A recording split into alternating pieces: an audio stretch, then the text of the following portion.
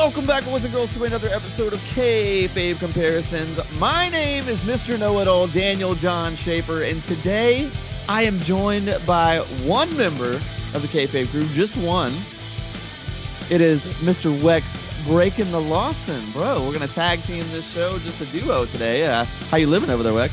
Oh, I'm living great, sipping on a brew right now, you know. And speaking of tag teams, got a lot of tag team shit coming up. And first round of the Revive Pro Wrestling Fighting Spirit Tournament actually starts out in a tag team format. We mentioned all the entrants last week, and the first round is random drawed tag teams. Yeah, so and that's tonight as this episode, this episode comes out on Saturday. So, yeah. Saturday, March the 13th, me and the other fella Jesse Baker will be there on the call on the desk, and it's going to be a hell of a tournament. First round, random drawn tag teams. Second round, you're going to have to face that guy, I'm pretty sure, and it's going to get pretty intense. You got to learn how to team and face opponents. Test all your skills in pro wrestling. Ooh, I love that. And dude, we're going to be talking about people that tested the skill level pretty much this whole show, man. These are bangers of a show. Like, both of them are just phenomenal shows. This might be one of my favorite episodes I've done, just because both shows were really, really good. So honestly, it's gonna be a lot of us like just fluffing, like probably just talking about how great these shows were. But at the same time, like, it makes a tight competition, because I mean, just on the surface, it's NXT TakeOver Dallas from 2016 going up against last week's AEW Revolution pay-per-view. Man, it's a crazy kayfabe comparison. Wex, how do you feel about jumping and just going like 5 years back? It's just like a skip back, really.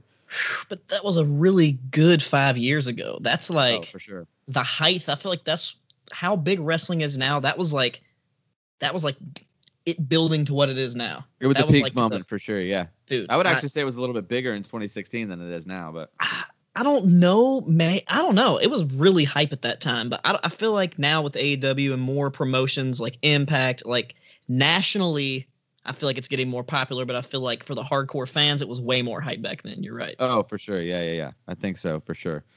Man, I'm interested to get into this too. I mean, obviously AEW is always one of our favorite things to cover. It's we don't always get these pay-per-views, which makes them super special. So I'm really into it, man. But let's go ahead and dive right into AEW Revolution this past Saturday. We'll touch on the buy-in just for a second. We all went over to Wex's place, and if you follow us on Instagram, you got to see our live reactions to some of the stuff. Unfortunately, we aren't like verified yet. We're too much of babies on TikTok to like. I guess we haven't posted enough yet. I'm not sure, but they wouldn't let us go live because they're turds.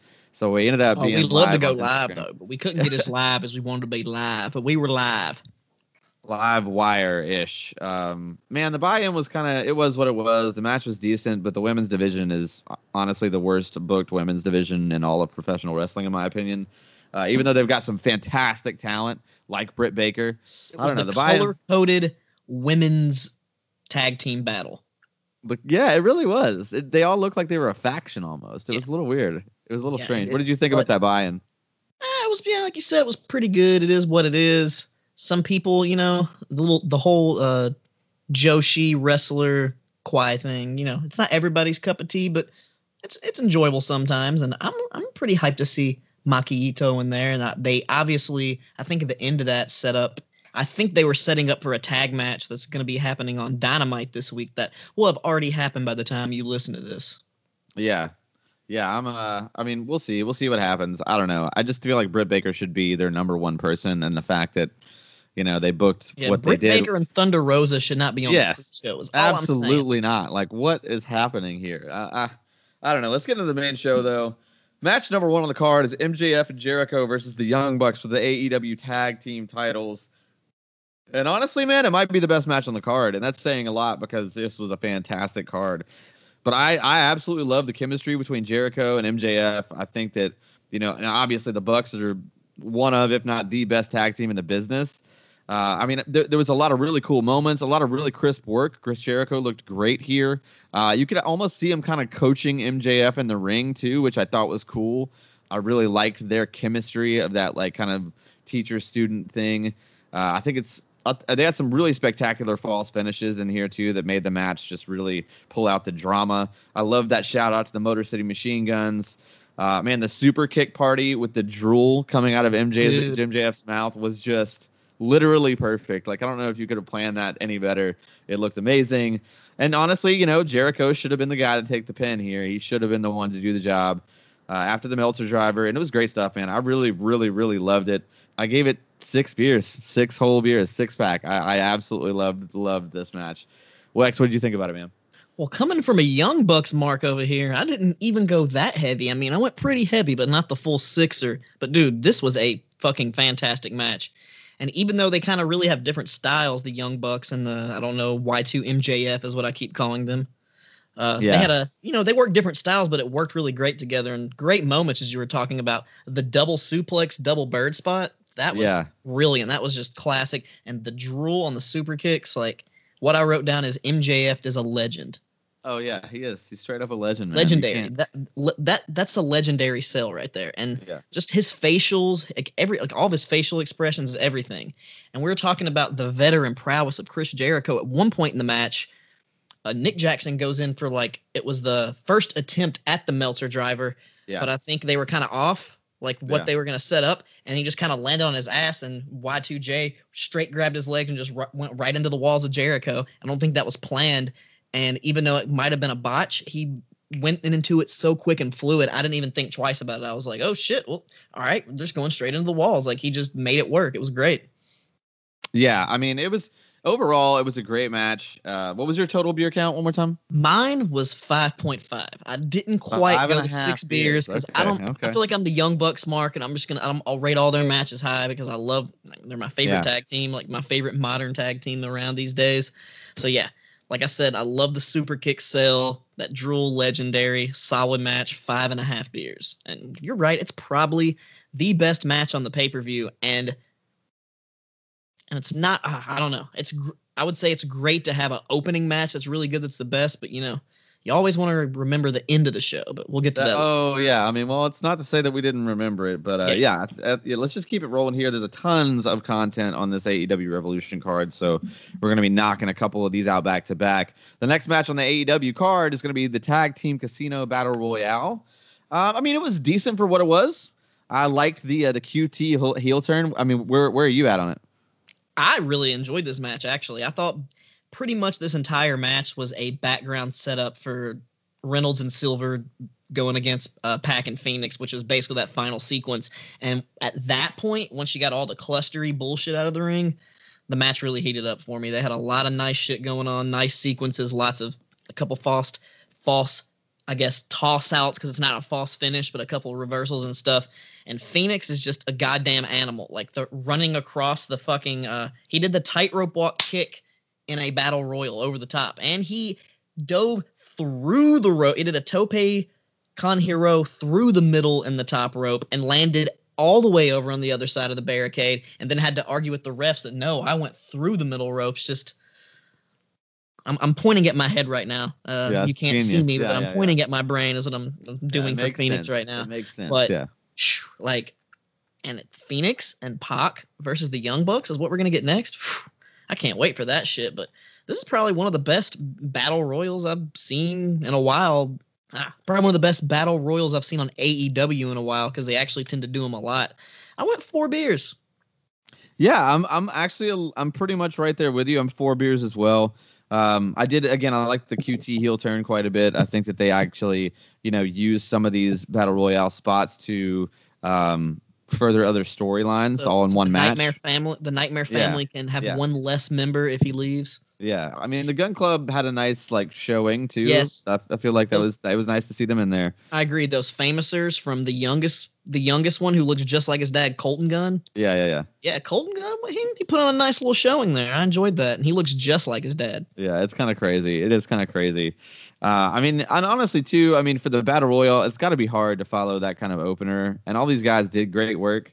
The closing segment with Jungle Boy and Phoenix was sick too. Like that was really, really good. Dude, Jungle Boy and Phoenix, like if I could just get more of that, injected into my veins and just get high off that for a little bit, if that's possible, I could just go off that shit forever. They are forever so good. Yeah, no, I fully agree. Yeah, I mean, it was a great showing, great exchange. And I mean, Phoenix, like you said, man, Phoenix and Pac being the winners and getting a match with the Young Bucks, that's just sounds like good TV to me. So I went 4 beers as well on it. Let's jump on over here to the NXT TakeOver Dallas show. We're going to talk about the opening match here. It was kind of a cool open how they started with like the Dallas territory and the other Texas stars. Very well done with the production package. What do you think about that like kind of intro video? Like, it was very nice. It's very reminiscent of kind of some of their old opening packages. You know, you got the World Class Championship Wrestling shit in there. You got to see the Von Erichs, get a little bit of the Freebirds, all your classic Texas people. Yeah, man. Yeah. So match number 1 on the card here is going to be American Alpha versus the Revival for the NXT Tag Team Championships. Yeah, Wex, give it to me. What do you think, man? Okay, the very first note that I have from this match is very fucking good, because I can't really use any other words to describe this match because they fucking killed it, and I forgot how good this match was because, you know, it's been years since I've watched this, and even though they were the Revival at this point, in my head I keep wanting to call them Cash and Dax instead of their other names because I'm going to get them confused and start calling the wrong name again. So I'm going to stick to the names that I'm currently using. But dude, Jason Jordan's hot tag was just like he so good. Like the crowd got so hyped, and he was just even though he did I feel like he did that drop kick way too many times in that match. Like should you do that many drop kicks? Yeah, you have like 4 moves. I feel like you have a certain amount of number, but you know, obviously he's just having fun there. But dude, it sucks watching this match and to see how like basically buried Gable was after this. Once they broke the tag team up, he'd just be nothing. Like, and then Jason Jordan broke his neck, and then was Kurt Angle's son, or actually reverse that. Was Kurt Angle's son, then broke his neck. Whoa, was that like a WWE storyline like thing there that like came to life? Like, oh, you're gonna have the Kurt Angle thing, you're gonna break your fucking neck too. I don't know. That's weird. That's very weird, dude. Some awesome back and forth they had towards the end, a lot of false finishes, and the ending sequence was fucking sick with the blind tag and the grand amplitude for the finish. Fantastic. And I was debating with myself because that Young Bucks tag team match was so good too, and I couldn't decide which one was better. So I gave them the same rating. I also gave this one a 5.5 beers because it was just goddamn fantastic tag team match. Yeah, I mean, I was okay. I'm at 5 beers, so not quite as much as you because I did feel like some of the Jason Jordan work specifically was kind of a little weird, and also there was a Botchamania chant because there was a straight up big missed move. Granted, these guys, everyone in the match was so over that it didn't really matter. I mean, the crowd was like just hooked in for sure. But I mean, this is absolutely everything you want out of a tag team match. You know what I'm saying? Especially for like a rivalry tag team thing that's more based on like emotion too. I mean, it was a great match, dude. Just like such a great hot tag too. I had written down. I mean, damn, man, it was really good. 5 beers from me. I can't say enough good things about it. Honestly, you know, if you forgot about American Alpha, you need to go back and watch some of these matches, guys. And there was one really cool spot that I forgot to mention when they did the ropes. They did the feet on the rope spot, but he put the towel over his feet. Yeah. That was fucking sick. You don't ever see that. That's a nice one right there. Yeah, I like that. That was good. That was good, man. All right, well, speaking of things that are pretty damn good, let's move back over here to AEW Revolution. It's going to be match number 3 on the card. Well, before we got to the actual match, though, we had Paul White in the back with a little teaser for the big reveal. Really great stuff, man. I feel like Big Show just looks more revived and like engaged in this character and this role. And he just seems more energetic, and he is a great talker. I don't think we've ever really had him on commentary before, but I'm kind of looking forward to it, especially with Tony Schiavone. I feel like they could be like the hidden great commentary team, you know? But yeah, great little teaser from Paul White. All right, and the next match on the card here is going to be Hikaru Shida versus Ryo Mizunami. Yes. All right. Lex, what do you think about this one, man? Yeah, I like this match. It wasn't the best thing on the card, but it definitely wasn't the worst.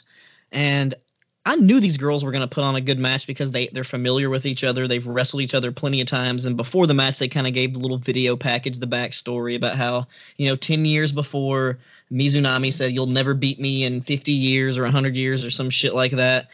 And a lot of people don't like the kind of bullshit joking around, like showboating that Mizunami was doing. But Excalibur, if you listen to him on commentary like you're supposed to, they're there for a reason. He was explaining she just is disrespecting her so much. That's why she's doing that, because she just doesn't think she can do anything, which makes sense. But if you're not listening to the commentary and you're just yelling and getting drunk with your boys, you're like, what the fuck is she doing?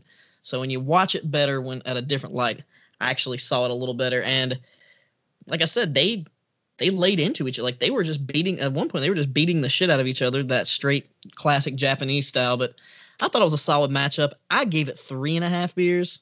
Like I said, it probably could have been better if it was Thunder Rosa or Britt Baker in that spot, which I don't understand why they wouldn't put her in that spot. But I guess the only reason is that they had Sheeta go over, and instead of having her go over one of those 2 stars, they just have her go over another Japanese girl they know she can put on a good match with. So it makes a little bit of sense if you think about it like that. Yeah, this match was not for me at all, man. This was definitely the worst match on the card to me. Man.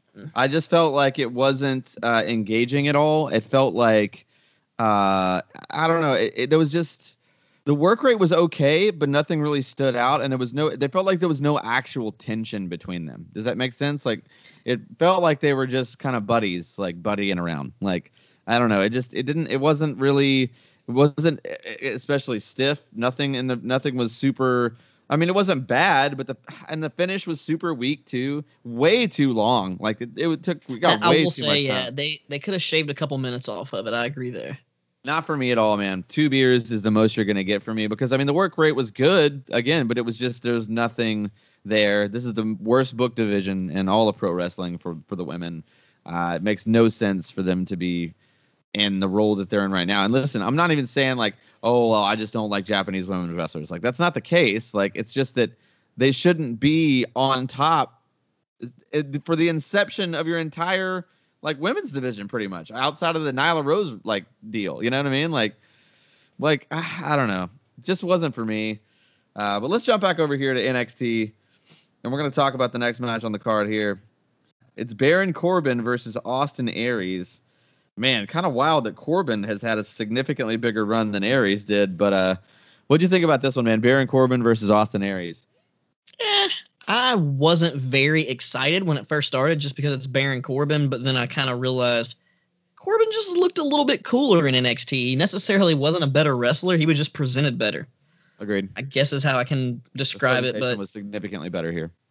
Because he, like I said, the ring work was not much better in this match from him. And I just wasn't very excited about this match. Like we're talking about the women's match you were talking about in the last one, how it wasn't engaging to you. Yeah. This match just wasn't very engaging because, like I said, wasn't bad though. Just I couldn't get too into it. I don't know. Baron Corbin just does not do it for me. And Austin Aries, great worker and everything, but I've never particularly just been like, whoa, I love Austin Aries. You know, maybe if he's going up against like Chris Sabin or something, but not against Baron Corbin, if you know what I mean. Right. But yeah, it is what it is. They, like I said, wasn't bad work. So I gave it 3 beers. The crowd was not into it at all either. That's another reason why I guess I wasn't into it. We got some Austin Aries chants. That's about it. A few Corbin chants at the beginning, but it just wasn't a very hype match. So I only went 3 beers because, like you said, you can't downplay the work in the match just because you weren't engaged in it. No, totally. I agree. I mean, and sometimes, there's other things on, both these shows that I'll talk about that aren't really my style, but I try to rate them fairly and try to take some of my personality out of it. But then at some points, it just like pisses me off to a personal level, so I'm just going to rate it based on my emotion. But this one was not the case. Honestly, the match just wasn't very good. I mean, Corbin is, and was a great heel, but Aries was honestly already kind of washed at this point. I know he had a couple more great matches after this, but it's like unless he had a great opponent, he didn't have great matches. So that's almost kind of what I said, but without saying it. Okay. Yeah, you know what I mean. I feel like unless he had a great dance partner, he wasn't going to be able to carry or lead somebody else through, to an awesome match. And the match wasn't bad. It was just also too, again, it's another case of like, this is an absolutely incredible tag match that opens the show and you're following it. Plus with a roll up to win just made it really less impactful. I gave it 2.5 beers. So like we're close. We're almost close. right there. We're close. I don't know. it was kind of trash. But let's jump back over here to AEW Revolution, and we're gonna knock out these next two matches kind of back to back. Man, the next match here is Kip Sabian and Miro versus Chuck Taylor and Orange Cassidy. Guys, Miro is probably the worst booked professional wrestler in the history of professional wrestling, like by both companies. Like, he's never in his life been booked well, never. And Kip Sabian is the most underrated talent on the card and probably on the roster. And Orange Cassidy, while he is super over and I do enjoy him, is still mostly a comedy guy. And I get that, this was all changed due to injury with Trent, but I don't know. I didn't hate the match. It wasn't good. And it wasn't too long. And Miro dominated, so that's good. So I'm going to go right in the middle. I'd say 3 beers on this one. Where are you at, Kip Sabian and Miro versus Chuck Taylor and Orange Cassidy? I'm almost right there with you. And like you said, wasn't a terrible match. And the fact that Miro did basically dominate and beat the fuck out of Chucky T the whole time. And I like the blood. I like the pre-match thing that kind of set it up. That kind of actually made it a little bit more engaging for me because he was already bloodied and busted up before they got out there. So I'm thinking if Miro doesn't dominate and kick his ass because he already fucked him up pre-match, then he absolutely, without a doubt, would have been the worst book wrestler in the history of pro wrestling. But the fact that he did get to dominate, do his shit, lock in his, what does he call it, the game over now? The game over. And he used to call it the accolade, which also, the accolade. The camel clutch. The camel clutch, but Accolade is actually a video game company that made the game Busby for Sega and Super Nintendo, if you remember that game. I don't. It was like a side-scrolling 2D, like little platformer game. He was like a cat. And then there was the infamous Busby 3D on PlayStation. It was like one of the first 3D games on PlayStation. It's fucking horrible. One of the worst ever. They tried to do a 3D platformer like before they knew what to do. That sounds terrible. But Accolade is also a video game company. The new move's Game Over. I don't know if you thought about that, but I just did. But I gave it 2.5 beers. Can't really do much more here with how short it was and for what it was. I did like Orange Cassidy's big jumping orange punch from the stage, the Superman punch, aka. But yeah, I'm really hoping that this feud is over with and Miro gets on to bigger and better things. At least get into the TNT title picture or something. No, I agree. I think that would be best for everybody involved for this to kind of move on. Honestly, maybe give Chucky just some time off and just wait for Trent. You've only got a couple more months now anyway. Because honestly, he needs to hone up his craft as well. So after this actual match, we have the Inner Circle promo kind of teasing changes, which is interesting. I like what they're doing there. It'll be interesting to see how that all plays out. Especially kind of for a thrown together angle. I will say that this whole Hardy Page thing has been good. But also it's a little awkward because it does feel like it was rushed and like kind of pushed together. And the next match here is Matt Hardy versus Adam Page. It's the money match. And honestly, it was better than it had any business being. I didn't expect it to be as good. It's definitely Matt Hardy's best in-ring outing since he's been in AEW. He looked really crisp. He was surprisingly really, really good. I don't really give Matt Hardy a whole lot of props unless he deserves them, but man, he did just an absolutely phenomenal job. Great work. I like the Dark Order line the storyline that's going on here too. And it has to be such a hard pivot after you lose Brody Lee, so for all this to happen, I gave it 4 beers. I didn't go crazy, but I thought it deserved a little over average. Where are you at on Matt Hardy versus Adam Page? Just like you said, this match was basically, what'd you say? This match was a lot better than it deserved to be. Yeah, I said it's a lot better than it had any business being. Oh, okay. Basically, yeah. Like I did not expect it to be like the most amazing match, but like they went in there and they did solid work. Like they didn't do fucking a bunch of crazy high spots or anything. They told a good story. It was a good professional wrestling match. Yeah. Yeah, like Matt Hardy worked on his hand basically the entire match and he sold it. And Hangman was pretty much fighting from behind the entire match. And that the end part with the Dark Order and the win and everything, like the big pop, and you get the big hugs in the ring. It's all good and happy. Nice celebration. Matt Hardy finally upgraded his gear slightly. They're still the same pants, just in a different color, maybe a different material. and he's got a good old bald spot forming up top that none of us noticed until the other night, and all of us started popping for it. We're like, go ahead and buzz it, Matt. We did. We were so popped for it. And honestly, I feel like that dude needs a whole look change anyway. So yeah, he's literally like looked the same since like 2007 to 08 TNA. Like he's no, I mean, but that's the same since like 1998, bro. He's literally had the same exact hair for that entire time. I'm just saying yeah, you're right. I'm not even going to argue with that there. But great ending, great kind of culmination of the whole story. And if you watch the newest episode of Being the Elite, Hangman Adam Page comes in like the little after party celebration, and he's wearing a purple like cowboy shirt. Yeah. Yeah, I thought that's And then they also did this bit about how they spent all of his money that he already earned, so I don't know where that's going. They're probably going to pick that up on Dynamite. But let's see. I gave this match 3 beers because it was really solid and great, but I don't know. Nothing really stood out that was amazing, but it was just a good, solid pro wrestling match, just like you said. Yeah, man. It was a great match. Again, better than it had any business being. I'm really anxious to see how the Dark Order thing is going to work with Adam Page. It just feels like it shouldn't work, but I feel like people want it to work, but I don't really think it is going to work. I don't know. I feel like Adam Page is also one of those guys that probably is not being booked to his potential. I mean, I would have rather seen Kenny and Adam Page, but we'll get to that. The next match on the card here in the NXT show though is my pick of the show for the NXT card. It's Sami Zayn versus Shinsuke Nakamura. And this is arguably the best match on either card. I loved it. I mean, dude, great back and forth, smooth and crisp. Dude, Sami was hungry still. I'm not saying he's not as hungry. You know what I'm saying? Like, I think he would tell you that. Like, I'm not saying he's not performing well. Sami Zayn is doing really well now. I love Sami Zayn. But at this point, dude, he's like hungry. He's trying to get that check still. Yeah, straight up. Like, yes, 100%. And Shinsuke Nakamura was like probably at the top of his game too. Yeah, man. I mean, the crowd was super, super hot for it. Just great chemistry, great selling and facial expressions by both guys. You know, like these are guys that do these big high spots. They do the more modern, flowing, quick movement things, the quote unquote strong style type things.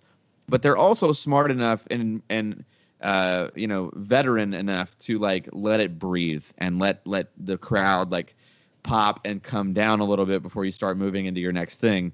Yeah, I mean, all around loved it, dude. Sixer for me for this one. Absolutely loved it. Where are you at, Sami Zayn versus Shinsuke Nakamura?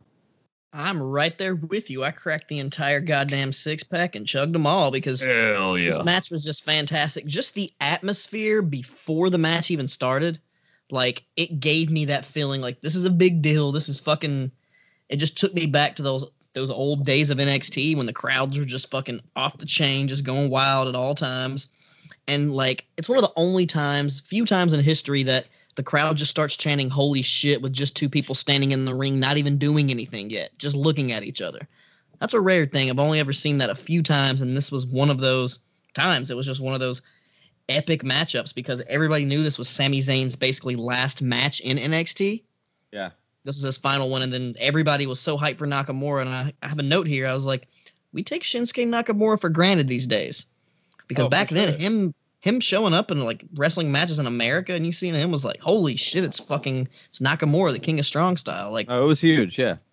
Like you would only ever get to see him on those like Ring of Honor, New Japan joint shows. Like, yeah, it was a really big deal, and they were just so fucking hot. And like you said, like I can reiterate on it a little bit more, but like everything you said, like everything here, the selling, the facials, like some of the stiff strikes, like reversals, like at the very end when they were just literally beating the fuck out of each other in that little sequence with the blue thunder bomb where he kicked out of that, and then like the Shinsuke's like inverted exploder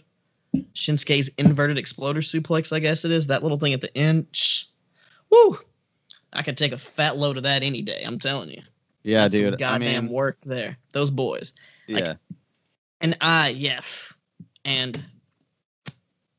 just know you could tell they were putting everything into this match, and you don't see shit like this anymore. And just the entire atmosphere, the vibe, everything about this match was just 6 out of 6 beers all day.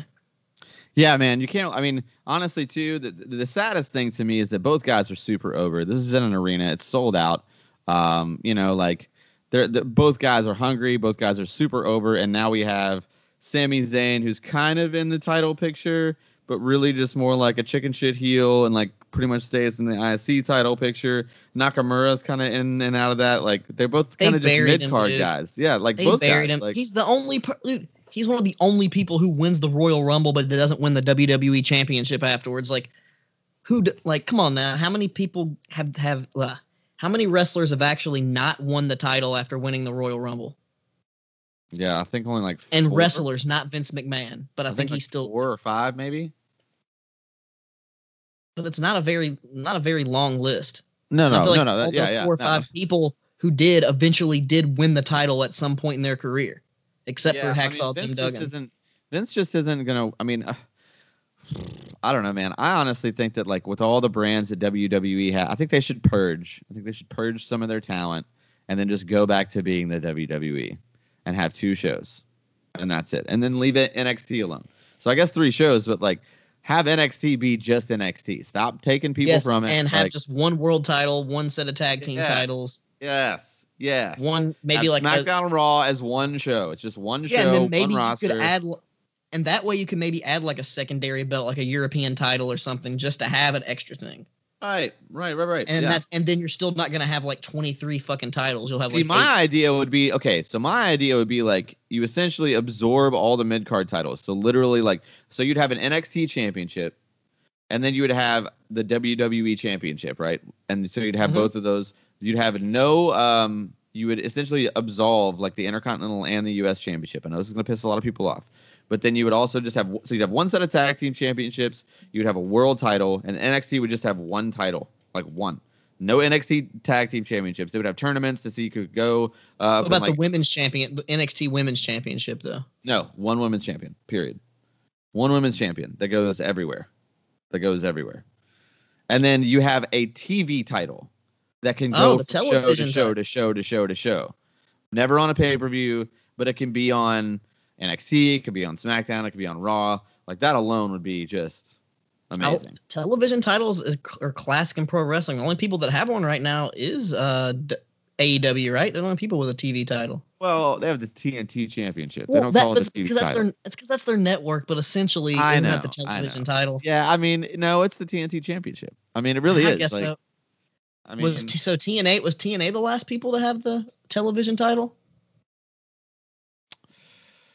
I think it's the NWA. The NWA, like YouTube NWA, had a TV title. Oh, they did. Oh, yeah, I forgot for a little bit. Yeah, they did for sure. But either way, now that we went on our long tangent, Shinsuke Nakamura and Sami Zayn was a banger. Go ahead and watch that one if you get a chance. It's probably the best match on the NXT card, and that's saying a lot. Let's jump back over here to a match that I was super hyped for. I was really excited coming in, and it just didn't pan out to expectation. Next match on the card here on the AEW Revolution is going to be Max Caster versus Lance Archer versus Scorpio Sky versus Pentagon Jr. versus Cody Rhodes versus drumroll Ethan Page. So I think we had talked about Ethan Page being the guy. I got to be honest, I'm a little sad that it wasn't Karate Man. I really would have appreciated it being Karate Man. But man, yeah, it really didn't live up to expectations. The match was really sloppy. I mean, it's like every spot wasn't a botch, but it wasn't a hit either. Like it was like every single little thing had some kind of hiccup. It's like they never really got the rhythm. Just way sloppier than it should have been. It had potential to be great, but it just wasn't.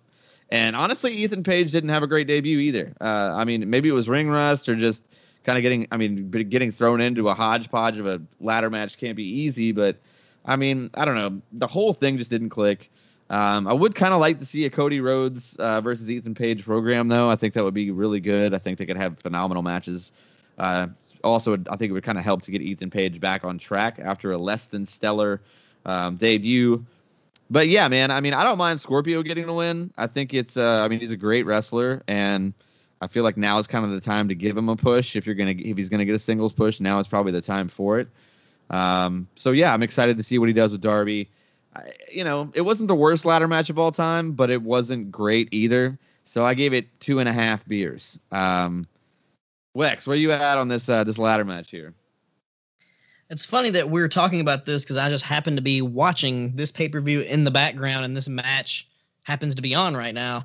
And you're talking about sloppy spots. I looked up, and it's that real contrived long spot where Lance Archer just sits in like a tabletop position with the ladder for like a solid like 15, 20 seconds just for the power bomb. Like that's just like you're talking about. It wasn't necessarily terrible, but like, why did he set up so long for it? And Pentagon Jr.'s, even though he's one of my favorite wrestlers ever, his ladder run up to tope, and it was so like slow and just, I'm going to lightly walk up this and flip. Like, it was real bad. But I mean, I get it. You run on a ladder, but you're on pay-per-view. You're on pay-per-view, buddy. Yeah. And like I said, Ethan Page, probably not the best thing for him to debut in, but I get it. It's a pay-per-view. It's a ladder match. At least it wasn't as terrible as Matt Seidel's AEW debut. You got to say that. Yeah, that's true. I mean, I don't know. I just have such high expectations. Another sloppy. Just saw it. Another sloppy, weird looking spot. That's everything kind of like you're saying. Yeah, and none of it was like super. It wasn't full on botch. It was just like not good. Like just didn't look good. Like that backstabber just did not. It's not like it didn't connect. It just didn't look that good, and just didn't look right. But I went 2 beers because they tried. Like obviously they went out there, and just like we know. That happens in pro wrestling and it happens in lots of things. You can go out there and try and put your heart into it, and sometimes it just doesn't work out. Yeah, totally. I mean, speaking of kind of, if we're talking about my opinion, let's jump back over to the NXT show here. And the next match on the card here is Bayley versus Asuka for the NXT's Women's Championship. I mean, okay, look, the match was great. I mean, the work rate was great. I mean, Asuka can go. She's one of the best women's wrestlers bell to bell there's probably ever been ever. And honestly, so is Bayley. They're both really good. But honestly, it just wasn't quite as good as like the Bayley Banks throwbacks that we covered recently. So it just wasn't the same chemistry. The work rate was great. I mean, absolutely incredible, but the emotion wasn't quite where it should have been, especially at this point in NXT where they were knocking it out of the park. Where it was both like, there were great matches with great wrestlers, but they also told the storyline well enough to where you were emotionally invested in it too. And with this Asuka Bayley match was the only match on this entire card that really felt like this is just a match. Like, you know what I mean? Like it's an important match, but it's not like there's not as much of a storyline base behind it. Even still, I mean, I gave the match 4 beers. It was a great bell-to-bell match. Really enjoyed it, but the finish was really flat. It would have probably gotten up to 4.5, but the finish was pretty flat, and that just kind of caused it to suffer. What do you think about Bayley versus Asuka for the NXT Women's Championship?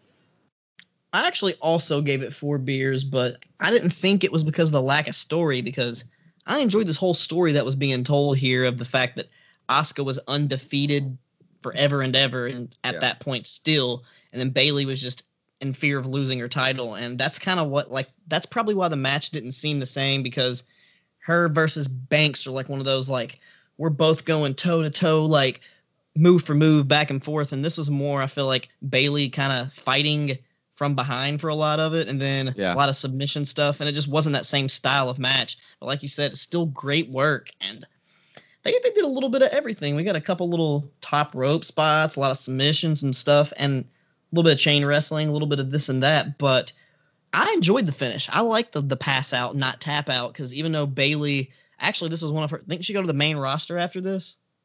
Soon after this? I think so. Yes, she did. Yeah. Well, I feel like that still protects her a bit. She doesn't tap out. She passes out. You get the throwback to the Austin Bret Hart, but with stakes not being nearly as high. Right. Sorry, the Intercontinental Championship is a little bit more important than the NXT Women's Championship. I'm just going to say that. Yeah, I agree. I don't think it's been around for okay. Okay. So you're saying in 2021 the IC Championship is just as valuable as the NXT Women's Championship? Actually, not in 2021. Yeah. But I will say overall, in like grand scheme of grandeur. Yes, for sure. And back then it was, of course, and Bret Hart versus Stone Cold, that era of the IC title is no comparison. But yeah. I get what you're saying, but yeah, as of right now, I will say I like what they're doing. At least Big E's the champion. I like I like the Sami Zayn Biggie thing from there, but like the past few years, I don't know. Yeah, I don't know well, what to say about that one. let's keep it going here. We got the next segment here we have on AEW is the reveal of Christian Cage. And man, I remember being at your house, and it was massive for us. Like, we all popped super hard. We didn't think that he was gonna be able to. I remember arguing against it because I was like, well, I mean, Edge is probably gonna win the title at Mania, and if I'm sure if he wants to come back and do some wrestling stuff, he could be in the main spot in WWE. Apparently, that was not the case. Apparently, I think maybe he thought he could do something like that, and they were like, nah.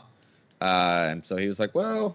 It's kind of crazy that he wants to wrestle again because he's been out for years now. I mean, like 7.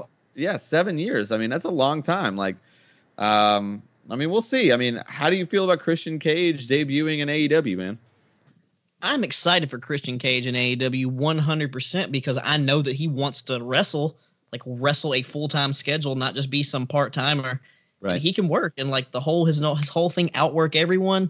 I'm looking forward to seeing Christian Cage, like TNA Christian Cage, solid matches. Not, WWE Christian's good, it's great and everything, but he put himself on the map with that TNA run. AEW is feeling very reminiscent of old TNA, but in a good way, not in a bad like Monty Brown type of way, like in a good way.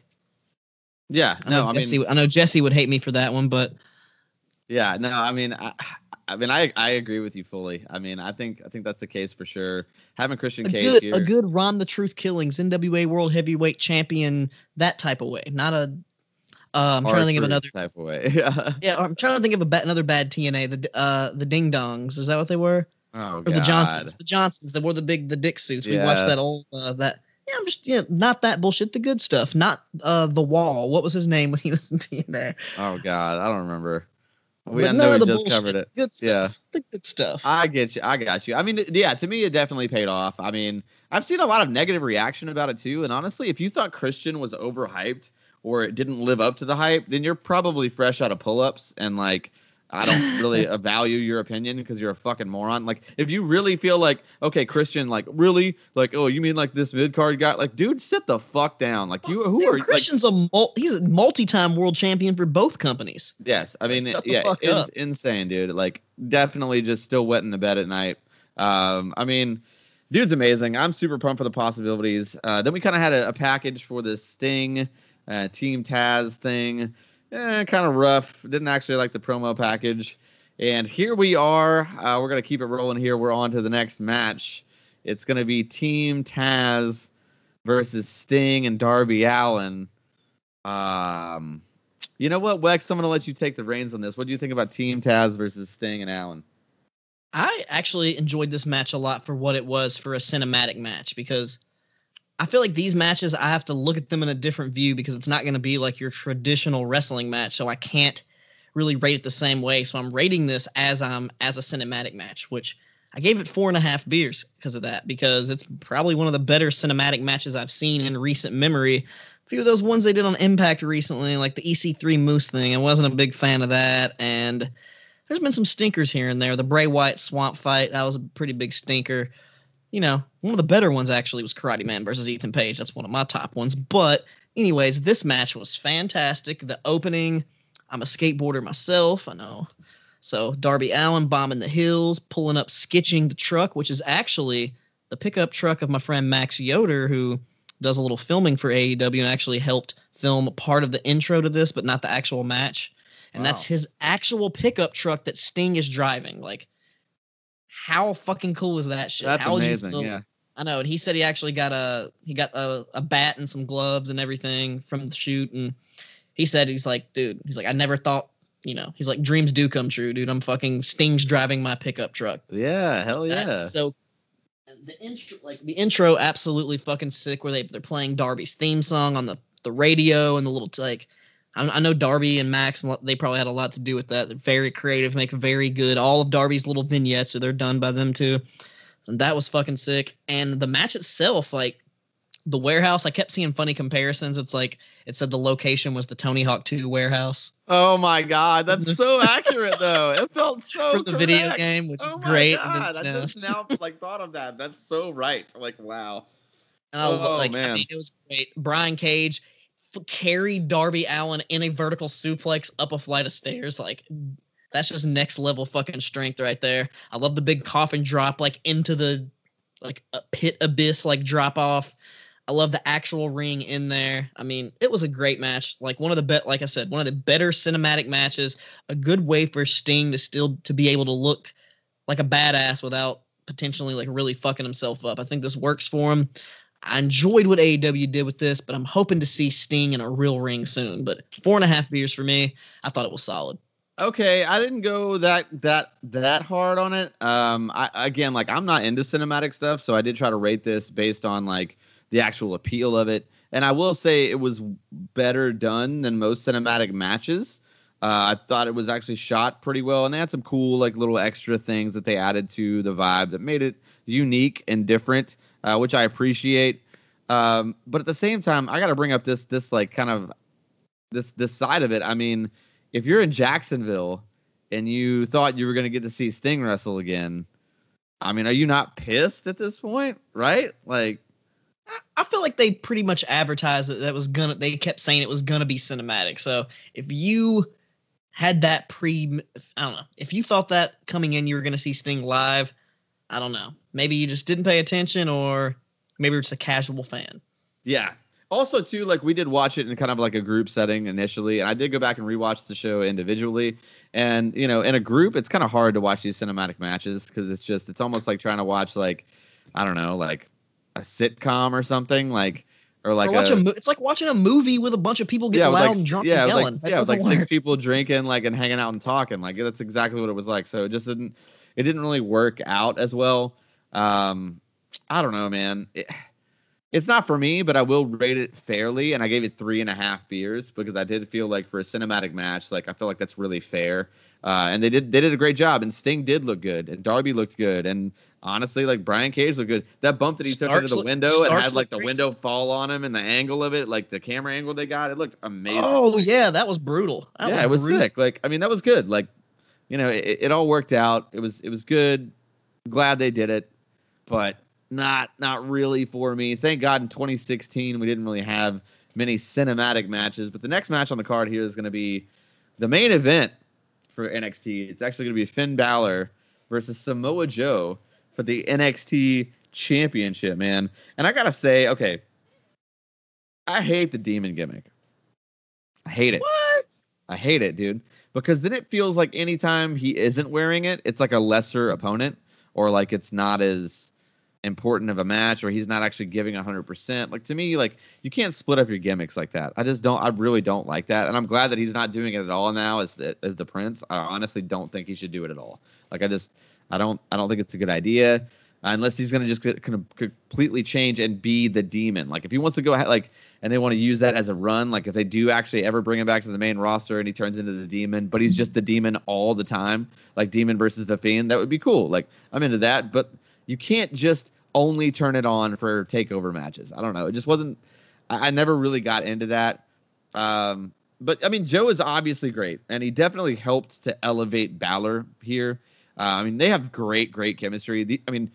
I always felt like Balor was a little too fluid, almost to the point where I wouldn't say choreographed, but it's like there's not enough violence in it, if that makes sense. You know what I mean? Like it just feels he's almost too smooth. At least my opinion of him a lot of times. And Joe to me really helped bring the hard edge and the violence that I feel like the match kind of needed. And I think the Samoa Joe is Finn Balor's best opponent in his first NXT title run for sure. I think Samoa Joe's the guy. I gave it 4 solid beers. I didn't want to go much more than that because I feel like these guys had even better matches than this one. Not to say that it wasn't good.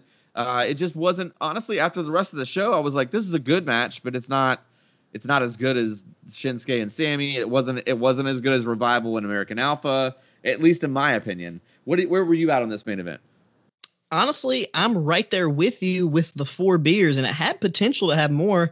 But one thing that really fucked up the match for me is the ref stoppage for the bleeding. They just kept ruining the momentum. Like, they get going, like, oh, they'd stop. And, like, dude, that would never happen in a AEW match. If someone got busted open, that's like every Cody match would be stopped. Yeah, but you have to remember that, like, but that was still taboo in 2016. Nobody was getting bloody in 2016. I know, but he got busted open the hard way. He didn't blade, and you're just fucking up the momentum of the match. That's why they're checking on him. I don't know. I feel like they're trying to do that MMA UFC thing. That part didn't really bother me. I don't know. It kind of ruined the momentum for me, because if they just wouldn't have stopped and let him go, like, Joe getting bloody immediately just intensified the match. Like, oh my God, he's busted open. Like, he's pissed off. Like, I'm ready for Joe to go in there and, like, do his shit, lay his stiff shots in, do the brutal Joe shit. And eventually he did, and things picked up. And the match itself, once they got to actually get going, was fucking great. Like, dude, I just love how the crowd was chanting, like, let them bleed. Let them bleed. It's just, it made me really hype. And then we got some good stuff. We got the nice Kawada reference from Corey Graves on commentary. And I love Samoa Joe's. It's his classic sequence he does. Power bomb, transition right into the crab. Like, dude, no one, it's unique. I've never seen really anybody else do that. He does it so sick. And in this one, he transitioned right into the crossface. Like, the work in this match was fantastic. Like, I can't. It really was. Yeah. And I really love the finish too. Like, he's locked up in the coquina clutch and he hits the sliced bread from the corner into the pin. That's fantastic. But like I said, 4 beers, because they just would have just let him go, let him wrestle. Let's keep it going. It probably potentially could have had more, but that just really took away a lot of it for me. That took away a lot of it for me. I just was not. Yeah, could have been a little better. Yeah, it could have been better for sure. Speaking of things that I thought could have been significantly better, let's jump back over here to the main event. It's the last match on the card here for AEW as well. It's Jon Moxley versus Kenny Omega and an AEW World Championship exploding barbed wire death match. Oh man. Yeah, you know what, Wex? You are the resident AEW guy on this show. I'm going to go ahead and let you have first crack at this. Okay. What do you think about Jon Moxley versus Kenny Omega here? Okay, well, let me say this. The actual match itself and the story and, like, the whole psychology of the match was fantastic. Immediately when they started, they were, very hesitant to hit the ropes and everything. And they put on a fucking solid match. Like, they put in work. One of the coolest spots I've ever seen from the One-Winged Angel. It wasn't a kick out. He kicked the rope to trigger the explosion so Kenny would break the pin. Like, I thought that was fucking brilliant. Such a good little touch right there. And the actual story of, Eddie Kingston coming down to save his former friend and covering him up, like, storyline wise, that's fucking brilliant. It's fantastic. But of course it gets undermined by the final countdown 30-minute big explosion just kind of being a dud. Like, it literally looked like Razor Ramon, like, Diesel fucking, like, entrance from, like, 94 with the sparklers on the fucking turnbuckles. It was bad. Like, when it happened, we were all just like, what? Wait, is that it? What? No, there's no way that's it. And we were just like, no, come on. And, like, we thought it was just like there was something else was gonna happen. We thought it was like a joke or something. Like, we did not believe what actually just happened. And obviously we saw a little video afterwards, Jon Moxley trying to sell it, saying, like, Kenny Omega can't build an exploding ring worth a shit, which still doesn't really save it. And it's one of those things we're just always going to remember as just, like, one of the most infamous botches of all time. Probably right up there with Shockmaster. I mean, it's one of those ones. Yes. But the match, you cannot take away from the actual match itself, because they put it all on the line. Like, this was real deal barbed wire. You could see it sticking into their skin. The fact that they still went out there, put on a show, and the fact that Kingston and Moxley still tried to sell it, even though it looked like dog shit, it only got 4 beers for me, because potentially if everything would have went right, it could have had a lot more. But I'm only thinking of the match itself and not the final. But here's my question though, like, a year from now, what are we going to remember from this match? I know what we're going to remember, but I'm still going to remember the fucking good work. No, you're not. You're not going to remember the good work. You're not. I know. I'm rating the match thinking about the match, not the fucking finish. But if you toss the finish in there, it takes it all the way down to just one beer immediately. Dude, 100%. I'm one beer. It's like you're building this whole thing up, and then you get to the finish, and you not only did you shit the bed, you shit the bed so hard that that's the only thing people are gonna talk about. Like literally, the non-exploding ring was more talked about than Christian Cage, and that's a problem. Like, yes, that's you hurt your promotion Kenny Omega by doing backstage this. Was fucking furious. He was losing his mind because yeah. I would be too if I'm the world champion in this match. Because apparently they tested the explosion earlier that week and it worked. It was great, but they just said this one like just did not go off right. And it was a dud. Like the sparkler part and the things were always supposed to go off because that's like a thing you toss in there, but like nothing else went off right. God damn it. It was brutal. Like I literally no other word to describe that. It was just fucking brutal. And AEW, I mean, it's not going to ruin anything. It's just going to be one of those classic botches like every company has. I mean, WWE has them. WCW has them. Every company has their signature botch. And this is going to be their signature botch. I mean, WCW has Shockmaster. WCW has many. I mean, this is their first signature botch. Let's talk about that because every company has multiple signature this is not botch. Their first signature botch, though. Signature, like big, like this is the one we're going to Bro, Matt Hardy getting power bombed off of the top of a forklift, getting concussed, and then letting him keep going is a legendary botch. I mean, that's not the same type of botch. I'm talking about like live, like I'm talking about like Shockmaster, like we coming for you, blank. Vince McMahon tearing his quads. God damn it, I can't think. Just, like... Yes, I know. That's what I'm saying. This is AEW finally gets to add one of those true, real-deal signature botches that can compete with the other company's signature botches. Yeah. Okay, that's fair. I mean, okay, well, all right. So now here we are to the end of the show. It's a kayfabe comparison. It's just it's a duel here, so we might have a tie. But honestly, if I'm looking at quality of matches, how the show has booked, and how to give the right matches the right amount of time and to not overbook your show, I'm actually giving this one to NXT. I think TakeOver Dallas is a better show than AEW Revolution. And that's honestly not even like Revolution was a good show. It really was a good show, but TakeOver Dallas was a fantastic show. That's where I'm at on it. Wex, who wins this kayfabe comparison for you? It's gonna be kind of hard to disagree with you there. NXT TakeOver Dallas, it's an all-time classic show. It's kind of hard to compete with that. NXT takeovers are always short, sweet, to the point, like you said, not overbooked. Like if this pay-per-view maybe didn't have like the ladder match or like the battle royal, maybe took a few of the matches out and the thing actually exploded at the end, I would have gave it to AEW, clearly. But that fucking final explosion botch is just going to live in infamy for the rest of our fucking lives.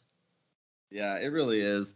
It's a bummer, but I mean, honestly, I'm not mad at the fact that I had to watch these two shows. I mean, they were both really great. I'm really glad that we got to cover them here. I think that's going to wrap it up for this part of the show. Question is, though, how are they going to save, or what are they going to do with this storyline of the botched explosion? Where are they going to go from here? That's what I want to know. What are they going to do? Oh, yeah, I'm not sure. Like, what's going to happen this week on Dynamite? Are they going to acknowledge it was a botch? Are they going to try to, like, what are they going to do? Are they going to WWE it and just act like it didn't happen and just erase it from history and just never mention it again? They're going to Ben Wyatt? What are they going to do?